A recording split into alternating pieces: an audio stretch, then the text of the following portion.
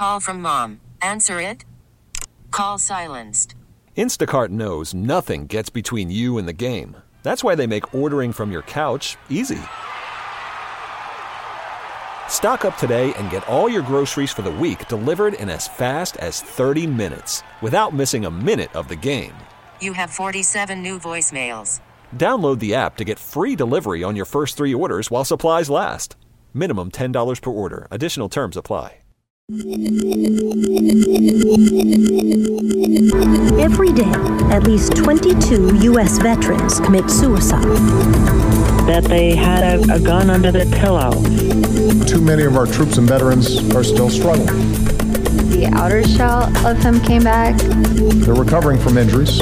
They're trying to reconnect with family and friends who could never fully understand what they went through. But everything on the inside was dead. I thought that because I couldn't be a soldier anymore, that's all I had to offer this world. And so I was just, drinking all the time and fighting and in jail. It's one of the things that I hear the most about when I go around and talk to the veterans. You see veterans in the news or on social media, 9 times out of 10, it's something about PTSD or suicide, and we're more than that. And we're more than that. And we're more than that. And we're more than that.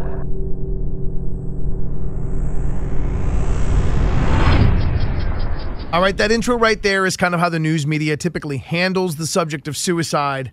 And we're going to take a different approach with this podcast. More than just awareness, we're going to talk about actual strategies, things you need to know, things you can actually do if your loved one is dealing with some mental health issues. And we're going to get it from people that actually have been there. 2 of our guests have been personally affected in their own families by suicide. And one of them is a clinical social worker. The truth, the unfiltered, no bull look at how we can deal with suicide and what we can do to help make it better. All right, let's get started. Our first guest really helped me put this into perspective.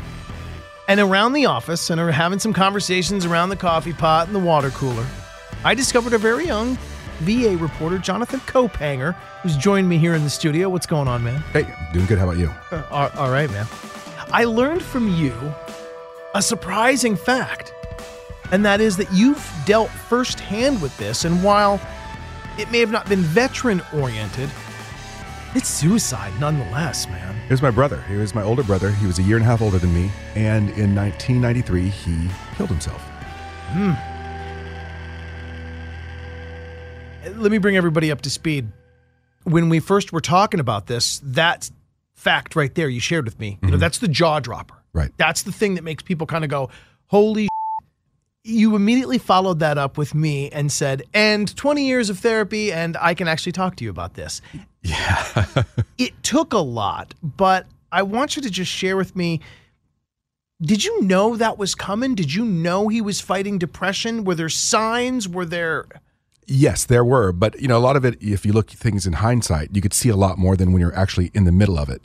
To kind of bring you up to when it happened, just before it did, my brother was not the nicest person in the world. And a lot of it was mental illness. And I could look back at it now, he was extremely shy. He was the most shy person I've ever met in my life. He would not be able to talk to you. He would hit me in the back to make me talk for him. He couldn't talk to somebody. He just couldn't do it. And so the way he dealt with this was he did a lot of drugs. He drank a lot of alcohol and just made really bad decisions. But he never got help. And the last time that I saw him, he was trying to blackmail me to give him some money. He, long story short, he had my dog. And I had to fly from Italy to Utah to get my dog from him. And he was living under a house, literally under a house. There was a mattress under a house, and that's where my brother was living. Wow. And that was the last time I saw him. So you knew mental illness was involved. Had the family tried? Had there been, attempts to address the mental illness that was there? Not really.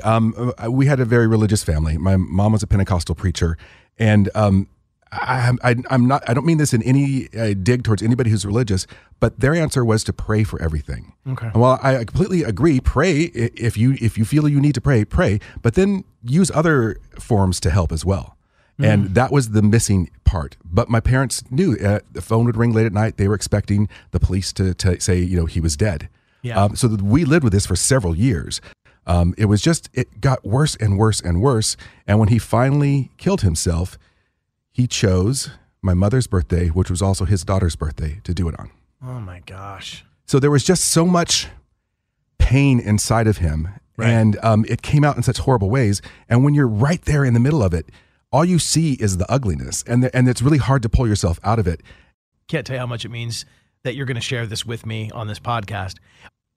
I do it by design because I want people hearing this podcast. I want those of us that are veterans to feel that we doing this, get it. Yeah. We get you. Absolutely. We get how important this is to you. And some of us have dealt firsthand with this.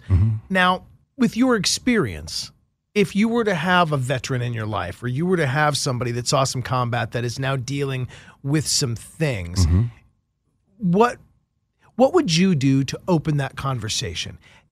Is it appropriate to just go right to the elephant in the room and say, hey man, I noticed you're kind of manic lately. You're up, you're down, some things are setting you off. Do you need to talk, bro? Do you want to, can I address it with my family member and say, I'm here for you. I love you, man.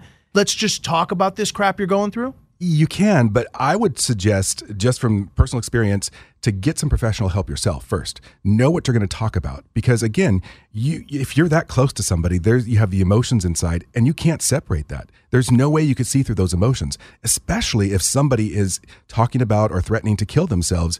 That just, it takes a whole different part of your soul and you can't do anything with it. There's nothing you could do. But if you have answers lined up, ready to go, if the person says, yes, I want help, you need to be able to pull them aside and take them to get help right that second. You can't wait because their mind is going a million miles an hour and it's going to change. What indicators am I looking for in my loved one? I could just say what my brother had. And again, it was the way he treated his family, it just got worse. He became more and more withdrawn, which was kind of hard to imagine he could ever do that. He just stopped caring. And he loved his daughter. My niece she's this beautiful woman now, but she was just incredibly smart, bright, brilliant little girl. And there just became this time where he just stopped. He just stopped caring. And I again, it took a lot of therapy. And it wasn't until 2010 that I could actually get to the point where I could talk about this and forgive him. And that's what we beat our heads against. Instead of figuring out ways to help him find help, or even just help him to think about getting help. None of us did it. So you need professional help. But once you get that, we are, as loved ones, capable of helping bring back into the light the family member that's withdrawn with the proper plan and the proper support tools. Yep, absolutely. All right, there. See, now I'm starting to do it again. The thing I didn't want to do with this podcast is just talk about tools and plan, and I'm not giving specifics. And I want, like hell, people to get some specific help out of this. You've told me before, off topic, about something that you've done that actually helps you fall asleep. And it's something you got along your journey. I learned from a shrink. Okay. Yeah. Tell me a tool I could use to lower anxiety and relax and help me fall asleep. And I love this. Oh, for me, this is something because I've always had problems sleeping. Not anymore. It drives my husband crazy. I could shoot a double shot of espresso and go right to sleep. I'm good at this now. A long, long time ago, back in the 90s, a shrink I was seeing taught me how to relax because it's more important for me to relax than it is to sleep. I don't know if that's with everybody, but for me, that's what it was. Okay. So what he taught me to do is as I'm laying there, I picture my body and I just picture my feet floating up. This is all just in my head. Then the rest of my body just slowly comes up as well. And it feels like that's actually happening. Wow. And what it is, it's just my brain relaxing. And I just concentrate on my breathing and my brain relaxes and my body floats up. And as my body floats up, I just fall asleep. And I can do it within minutes now. And when you first told me that, I thought it was a really cool tip and trick. I've actually tried it at my house. It's applicable to those that are dealing with any kind of anxiety or any kind of stress. My wife is a chronic overworker, overachiever. She can't relax at the end of the night. So I shared with her your tip that you shared with me. I tend to go through my to-do list at the end of the day and I think I didn't get enough done. I'm trying to employ this. This is helpful. Just the just the act of imagining ourselves floating and bringing my head up and then my feet up and then hovering over my chair, just the act of doing that is helpful for those, whether it's PTS, whether it's general anxiety, or you're a too type A of a personality to, let yourself relax and go to sleep. The same psychologist told me that therapy is like a tool bench. It's their job to bring you up to the tool bench, but it's our job to pick up the tools and play with them until we find one that works. And that's all it is. And as a family member that is trying to get help for somebody that may be withdrawing and being distant, we just got to help convince them to get to the tool shed and go pick out some tools. Pick up some tools of your own to get them to the tool shed. Right on. I so sincerely appreciate you sharing with me your story, sharing with us your journey.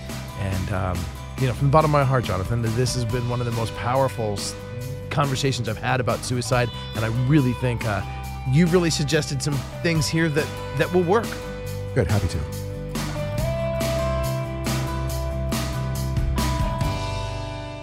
So for the next part of this podcast, I wanted to reach out to somebody on the clinical side of how to actually deal with suicide. So I reached out to another friend, Kim Ruwako, and I am Vice President of Prevention and Postvention for the Tragedy Assistance Program for Survivors. And it was during our conversation I was reminded that not only does she have a clinical background and understanding psychology, but she's also got a personal connection to suicide. I mean, this is the case of exactly what happened with me and my husband. Yeah, she lost her veteran husband to suicide. So let's rewind a little bit and go back to the beginning of our conversation. It's great to talk to you again, Kim. How are you? I'm good. How are you? Really, really good. And today we are tackling suicide and trying to bring out of the darkness and bring into the light things people need to know about it. But rather than just getting into a litany of resources and websites and phone numbers and just mind-numbing amounts of information, I want to come at this real. I want to come at this from a first-person kind of perspective. And I've kept up with you, and I know enough about your stance on some things to know that before we even talk about resources, what we have to acknowledge is that community awareness about suicide prevention is not just doing push-ups or just sharing some kind of graphic on Facebook. I know you're passionate about this. Talk to me. Okay, yeah. So, I think there's so many people who want to make a difference in this space, right? We all care about our veterans. We all care about our service members and their families, and we want to make a difference. And so a lot of campaigns, a lot of pushes happen to kind of raise awareness about veteran suicide. But we have to be really careful about how we do that. A lot of these campaigns around the number 22, while it did raise awareness that we have a lot of veterans in crisis and who need help, it also created kind of a feeling of hopelessness among our veterans. And that really goes against what anybody wants to happen. We had a really good example of that at TAPS, where we had a veteran die by suicide who left a suicide note that actually said, "I'm going to be one of the 22 today. There is no hope." So having campaigns that focus just on the numbers and just on the negative outcomes of this challenge can breed hopelessness and helplessness in the very population we're trying to serve. So when we're doing campaigns, we've got to remember to always have a hopeful message, a message about the fact that treatment's available and that it works. And we also have to give some resources, right? Like, where do they go whenever they are suffering? And so I really encourage people, if they're going to use social media, they're going to do campaigns, let's focus on something hopeful. Let's include resources. Let's get the information to the veterans about where they can get help, not just about the problem that is among that population. What a tragic unintended consequence that is. And that's why I'm glad to have you. Because I know Tragedy Assistance Program for Survivors does so many things, both for those KIA, which is what it's probably best known for, helping families recover and grieve and cope with the loss of a loved one due to war and military service.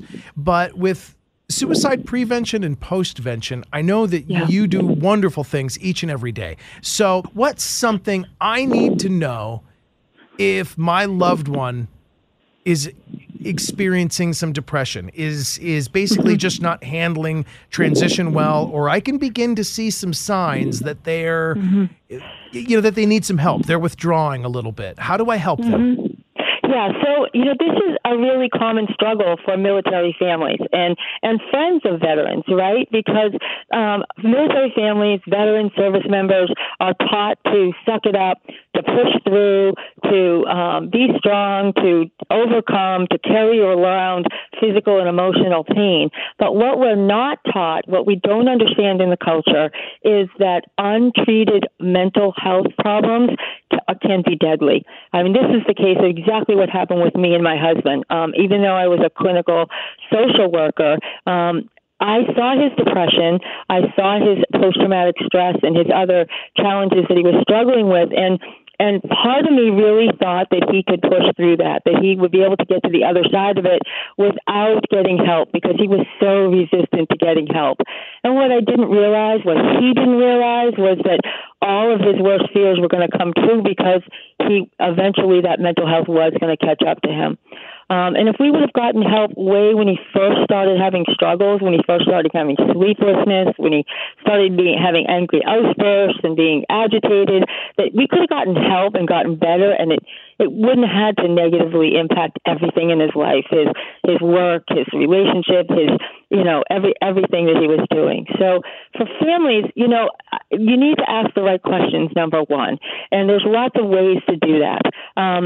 In my husband's case, because I was a clinical social worker, I asked him directly if he was thinking about suicide, if he was thinking about killing himself. And his initial answer to me was, I would never do that to you and the boys, who were 8 and 10 at the time.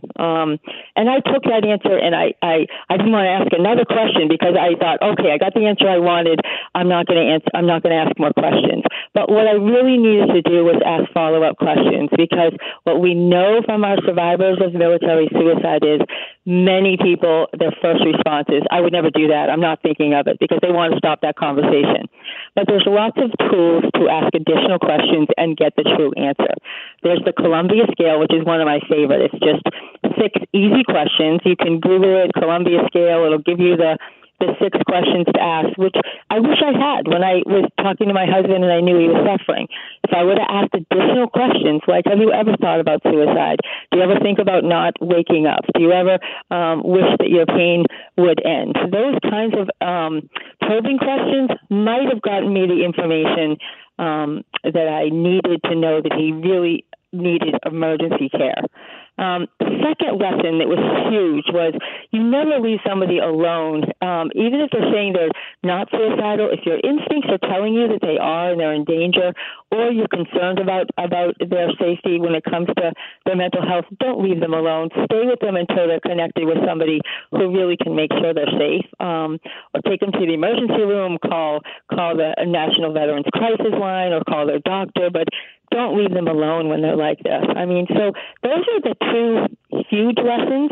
And the third one is, since my husband's death, I learned that many of his colleagues who he thought were not suffering were suffering. And that if you talk to your peers, you may find out that they have similar struggles, that they've been through similar things, and that you're both kind of struggling with the same mental health challenges. And together, seeking help, supporting each other, and getting that help, talking to each other about the journey may be the first step in really healing. And lastly, that mental health works, that there's really good treatments out there. Mental health treatment works, that there's lots of good evidence-based treatments for some of the things we're seeing in our veterans: PTSD, moral injuries, depression, and other addiction, other issues that we're seeing. There's really good treatment out there, and you can get better and keep your families, keep your careers, keep your health mentally and physically. So there's a lot of hope out there. Is the biggest lesson. If I've never told you before, I'll tell you again, but I think I have told you before. I love you for everything that you are. Thank you. You are a first-person survivor, but you're also a clinician, and you understand this in medical terms, but you understand it in real human, compassionate terms. Yeah. And when you say that there is help that does work, I love it, because as a clinician, you've seen there's a positive outcome from therapy, and like tools on a table, you can pick the one that works for you and use it, and eventually you'll get past this issue and you'll have a way to cope. You'll have a way to go forward in life with a meaningful, healthy, significant, substantial existence, and you just got to find the mental health tool that works for you. Yes, and I've seen so many veterans get the help they need, get the tools they need to deal with what they're, and then use what they've been through to help others. So the next step after getting help is using what you've been through to help others. So making new meaning out of your life, a new purpose going forward, and it's so doable. And there's so many examples of that in our communities through Team Red, White, and Blue, and Team Rubicon, and so many other veteran organizations that are popping up and are leading the way in peer support and making change across the country. So there's so much ahead to hold on for and to participate on. You just have to get the help you need and get back out there and really do some good things. Very cool. Share with me real quick how I can be involved with TAPS, where I can find you, and let's share two things. For those that feel maybe they could be before a crisis, what resources do you have to help them stave off a crisis? And then for those programs maybe after crisis, how do we find and reach you for those purposes as well? Yes. So there's so many local and national resources out there, but some of my favorites are Vets for Warriors. They have a national phone number that's 24/7. It's peer-based, so they are peer-based, and they have connections to resources across the country. And when you say peer-based, talk to me about peer-based. So peer-based means that they have veterans from all branches of service, all different wars, who answer their phones, who are trained in meeting that fellow veteran where they are, or fellow service member or military family member where they are, figuring out what their issues and challenges are and connecting them with the right kind of care that they need. It's an amazing program. The people get it when you call there. You don't have to push a bunch of numbers or a bunch of selections to talk to somebody. They answer the phone. They're there for you. They follow up, and they connect you with local resources. There's also locally across the country an organization called Give an Hour. They provide free counseling for veterans and service members in communities. They are a good start for mental health. There are local vet centers and VAs. We get a lot of, bad press around VAs, but I actually know a lot of veterans who have gone through the VA and gotten really good care and really good treatment. And I think under this administration, there's a lot of changes in what they're doing with the VA. So don't write it off as a resource. Please check out your local VA, get to know your veterans in your community who have used it, and find out how to navigate it and use it. Of course, there's the National Veterans Crisis Line. If you are in crisis or you're with somebody who's in crisis, please call that. They know how to connect you with local resources. They know how to figure out, whether you're at risk right now and need imminent care, or whether you can wait to be connected with other resources. And then I would suggest, after you do get help and you start to get on your way, is really connecting with some of these peer programs across the country for veterans, like the Team Rubicons and the Red, White, and Blues and Stop Soldier Suicide and other programs that are across the country that connect you with peers, with your fellow veterans. And so you can find some purpose again and some connection again, and not feel like you're so alone out there in the community, because there's lots of them doing really great things and are bonding together in new ways than they did in combat, but in creating a new set of brotherhood, a new tribe that they can feel connected to and find new purpose in their lives. A little bit later in this podcast, we're actually going to talk to Sean from Stop Soldier Suicide, and he's going to explain a little bit about what that organization does. I'm glad to hear you bring that up. Is it really important to just join a new group and get a new cause? And whether your new group is, you find a group of guys in your area, in your county, that are vets that like to ride Harleys, or maybe you find a group that likes to, do charity stuff, or maybe you just find a group of guys that likes to, grab a couple cold ones and go fly fishing. Are these the kinds of group things you're talking about? Yes, because for our veterans, they're team players. They've been to many of them to combat, many of them in just training in their military life. That their peer groups, their tribe, the people they feel they belong to, that they connect with, are a really important part of their identity and their purpose in life. So that's part of the reason they have trouble transitioning to civilian world. As they get into into a town or a community that's not familiar, and they feel like they don't fit in. Like, where do I fit in? Where's the brotherhood or the sisterhood that I had built up in my military life? And so that's sometimes the way that they start to struggle. And so finding your tribe, recreating that, finding a new purpose, a new identity related to that is a really critical part of transition, but really a critical part in maintaining their mental health.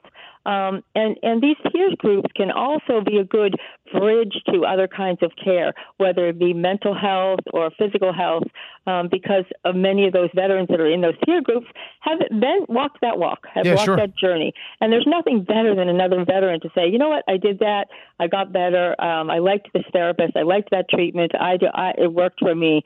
To a vet, for them to go get care is the stamp of approval from a fellow veteran.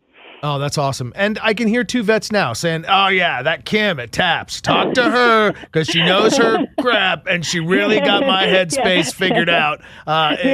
They've become my battle buddies of a different kind of battle, I think. And so I so value my friendships with the veteran community and so admire the ones who really go full in to try to commit to be the best they can be, to find tools to be healthy and strong. Because I just wish that would have happened for my husband. That's the biggest regret, is that he didn't have the strength to say, I'm not okay, and let's get this fixed, and I can get to the other side of it.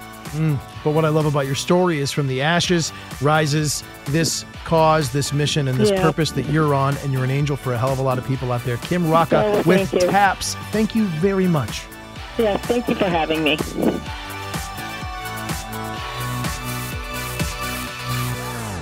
All right, our next guest is on the front lines of the fight against suicide. My name is Sean Jones, and I'm the Interim Executive Director for Stop Soldier Suicide. Now, what I loved about the conversation with Sean and the Stop Soldier Suicide organization is he gives hope.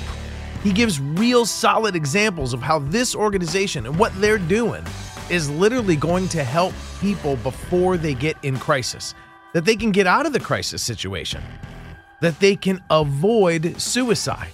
But first, let's go to the beginning of the conversation and hear about what StopSoldierSuicide.org is. Okay, so in a nutshell, what we want to provide resources, and we provide those resources to past and present military members and their families. We really don't care about character or discharge. We don't care what branch. We don't care what rank. All that's immaterial to us.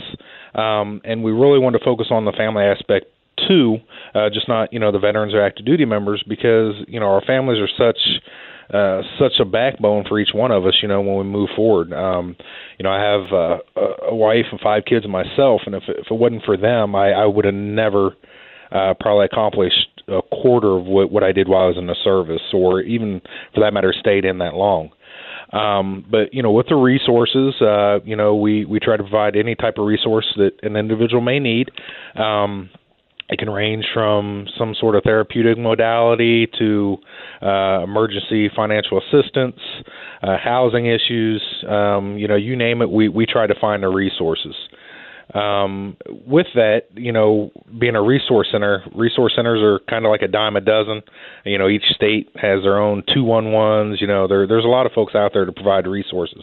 But what sets us apart from especially other military organizations, we provide 2 years of case management after we provide resources. So over a 2-year period, a person will hear from us no less than 10 times over that time frame. We do this for a couple of reasons. One, just check in on everyone, make sure they're doing okay. If not, what can we do to help facilitate them, so they can, get that empowerment piece back, achieve their goals and have hope and prosperity, as they move forward. Other reasons is we understand that, the military as a whole is a family. It's a very close-knit family. And as we transition out, sometimes we find ourselves, we kind of feel like we're on an island. We may not have those tight connections like we did before as when we were in. So we want to bring everybody into our family and just play a part. We know that as an organization that we can't fix anything or everything, and we don't try to. We know it's going to take a community effort, other nonprofits, for-profits, and government agencies to lessen the numbers of suicide across the military. All right, I liked what I heard with Resource Center and how you said some of them are a dime a dozen. You guys seem to have a very broad-ranging kind of list of resources that veterans can take advantage of. I want to ask you first about the psychological resources. And I see here you got your bachelor's in psychology, master's in social work. So as you staff up your team, you get it from a clinical sense what people going through some stuff need. What's it go like when I call Stop Soldier Suicide and I'm having some problems and on my headspace just ain't right? Right. Bam, what happens? So, when someone calls in and we start to talk to them, first thing we do is try to build that rapport. We have people in the center. Quite a few of us have some sort of military experience, or they've been military spouses or, military dependents. So we, depending on who the person is, they have a unique aspect and an outlook on the way the military life is. But, once someone calls, we do a needs assessment, kind of talk with them, figure out what they're looking for. If they're looking for employment opportunities, we try to take that in effect. We also try to look at, secondary, resources that may also be important as well to get them to their main goal. We talk with them, try to figure out kind of what works best for them and, what they have their heart set on. And that's when we kind of go out. We have a robust database of resources. Currently, I think we have about 3,500 resources in our database. Sounds like a lot, but with us having a national focus, 3,500 across the country is really a drop in the bucket. So sometimes we have to get it in and do the research on the internet, for other things such as that. But with that, like I said, we talk with them. We do a needs assessment. We do the research to find the resources needed, and then we send them out to the individuals. Whether we usually do it by email, and also we can do it through text. Any way they need it, we can get it to them. We try to give them a couple days to get in contact with those resources. We do quite a few quick follow-ups in the first couple weeks proceeding once we give them the resources, and just really try to keep in touch. Like I said, a lot of times, people call into us and they don't need a whole bunch of resources. They just want someone to talk to, whether it's venting about an issue or just, maybe just, like I said, trying to just get stuff off their chest where they feel a little bit lighter. And that's what we're here for. We're not scripted. We're just down-to-earth folks that really want to work with like-minded individuals, and we love the military community. Like I said, some of us, that's all we know is the military community.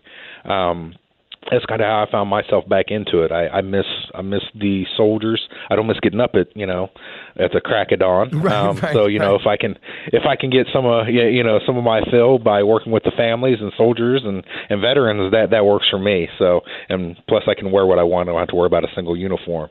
I guess what really, when the people call us, we want to make sure that, they understand they are our family. It always comes back to family and working together. Like I said, the military community is a very unique community. We do experience quite a few things that civilians do, but we also have our unique outliers as well, with deployments and trainings and frequent moves and, school changes, even from just making rank to spouses needing jobs and right. always have to pick up a move. So like I said, the great thing is that we try to tailor everything we do to the specific individual that called us. So we don't put you in a box with everybody else. You are an individual, and we treat you as such. Now, that's awesome. And I think that speaks to why you guys or how you guys are doing things differently. But the term resources and tools, I mean, it can still kind of sound dry. It can still kind of sound like blah, blah, blah. Just words that don't mean anything specifically. So let's paint a picture here, and you share with me what you guys would do in this situation. Let's say I get out. Let's say I'm having some problems with my job, or I'm having some income problems, or my wife's having problems getting a job, and we're not getting along. And is it fixing those triggers that you guys are really focused on? Oh, yeah. Yes. I mean, especially if you pair it with, say depression, anxiety, traumatic brain injuries to post-traumatic stress. I mean, that with those things involved, and then you talk about your daily living skills. I mean, that can put a lot of stress on folks. A lot of stress. I try to think of it in real colorful terms so I can get the people listening to this podcast to understand that your organization gets them. And I imagine a scenario in my mind, like the veteran who's been out for a year and he's stuck in traffic and his boss is kind of a jerk and he realizes he doesn't have good insurance and it's costing him too much. And then somebody cuts him off, or, some kind of an emotional moment happens during the day. And what would just normally be like a moment where I just want to say, damn it, that can be a trigger for something even more powerful and more overwhelming for a veteran who has seen right? Yeah, it very well could be. I mean, you look at people that may have tried to attempt to take their life. They could have been dealing with a certain situation over time with no problem. And we'll just use car issues, not really affecting them at all, over the last 10, 11 years. And then just today, they have some car issues, but a couple of things compounded on that, and it changes their aspect and the way they actually look at their car.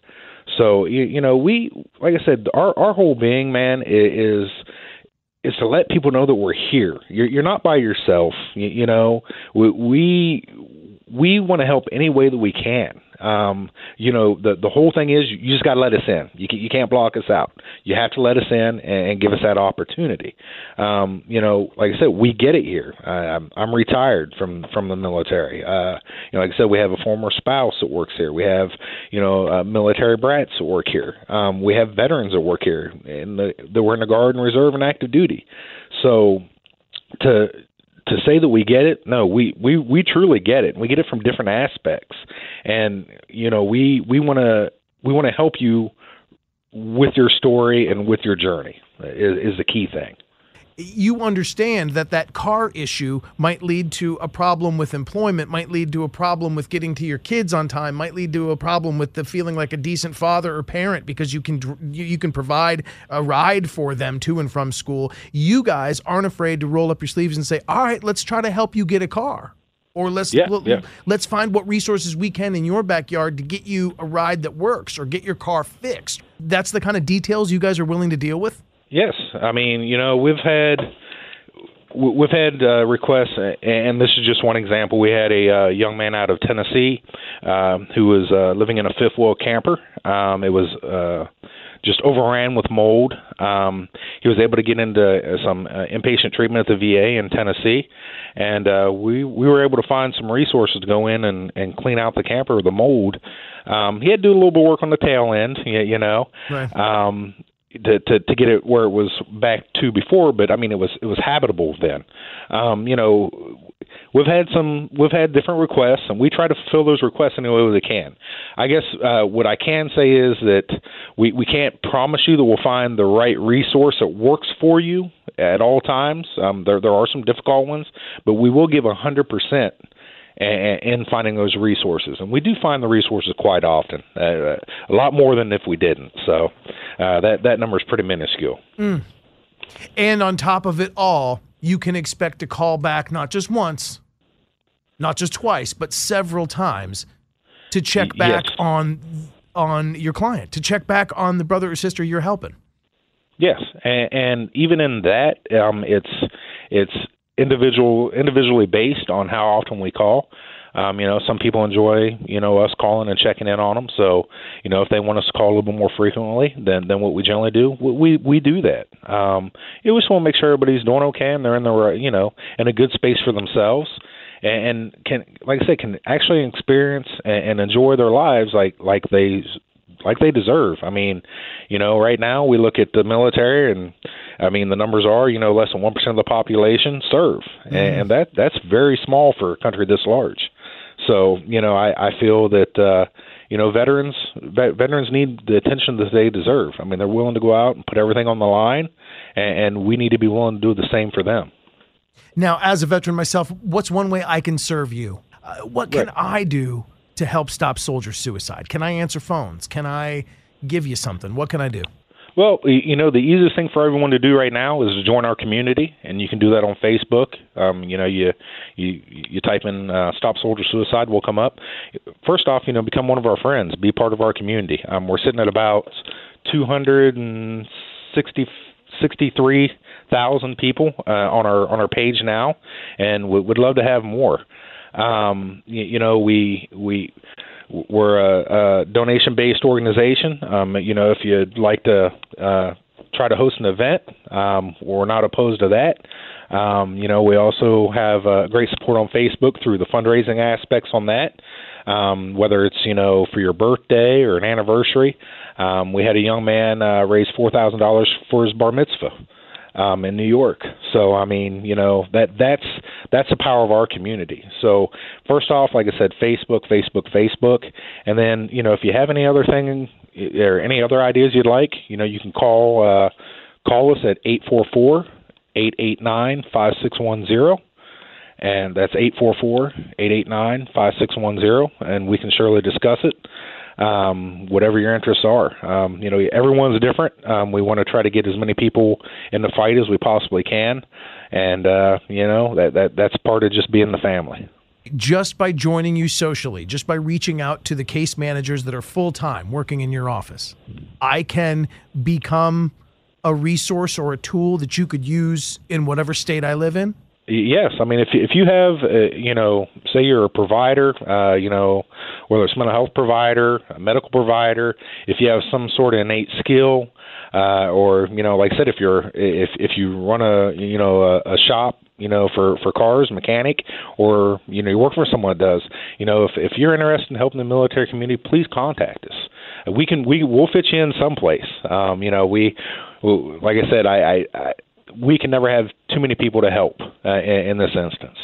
Because I think about the scope and the scale of what you guys are building here, and you are totally right. I mean, if millions of people joined your organizations and just said, I run a bakery, I run a mechanic shop, I got this store in my hometown in XYZ state in America, eventually you'd have contacts in all kinds of people in all kinds of places. And no matter what the veteran came to you with the situation, you'd say, oh, you live in, West Overshoe, Kentucky. All right, well, hey, guess what? We know somebody not too far from there that's got this thing, and they could share it with you. And suddenly the resources of what is just a Rolodex or a database full of thousands of names becomes an actionable source of people that can get their hands on you and make a difference.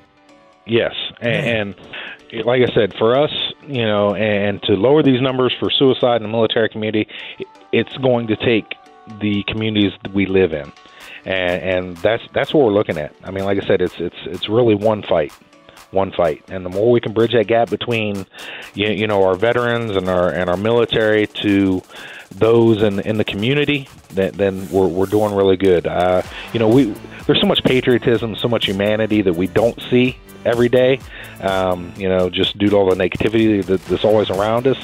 But, America's alive and kicking, and like I say, especially in our communities. So it goes back, like I said, sticking together and being family, total community. And that seems like a good spot to pause right there. Not that this conversation will ever be over, but I think if we acknowledge that it's going to take our family, it's going to take the community, it's going to take everyone involved to help lower veteran suicide. But that, like Sean said, if we do take the community approach, we share our resources and make people know that there's hope and there's light at the end of the tunnel, then we're well on our way. Now, it's a podcast. We don't expect you to be taking notes or writing down all these names, websites, phone numbers. So if you want to begin looking at some resources that you can use, you can remember StopSoldierSuicide.org. You can remember TAPS.org. And you can go to ConnectingVets.com and the Get Help section. And there are tons of places eager and willing to help. I'm Phil Briggs, and I'll catch you next time for another episode of Deal With It on ConnectingVets.com.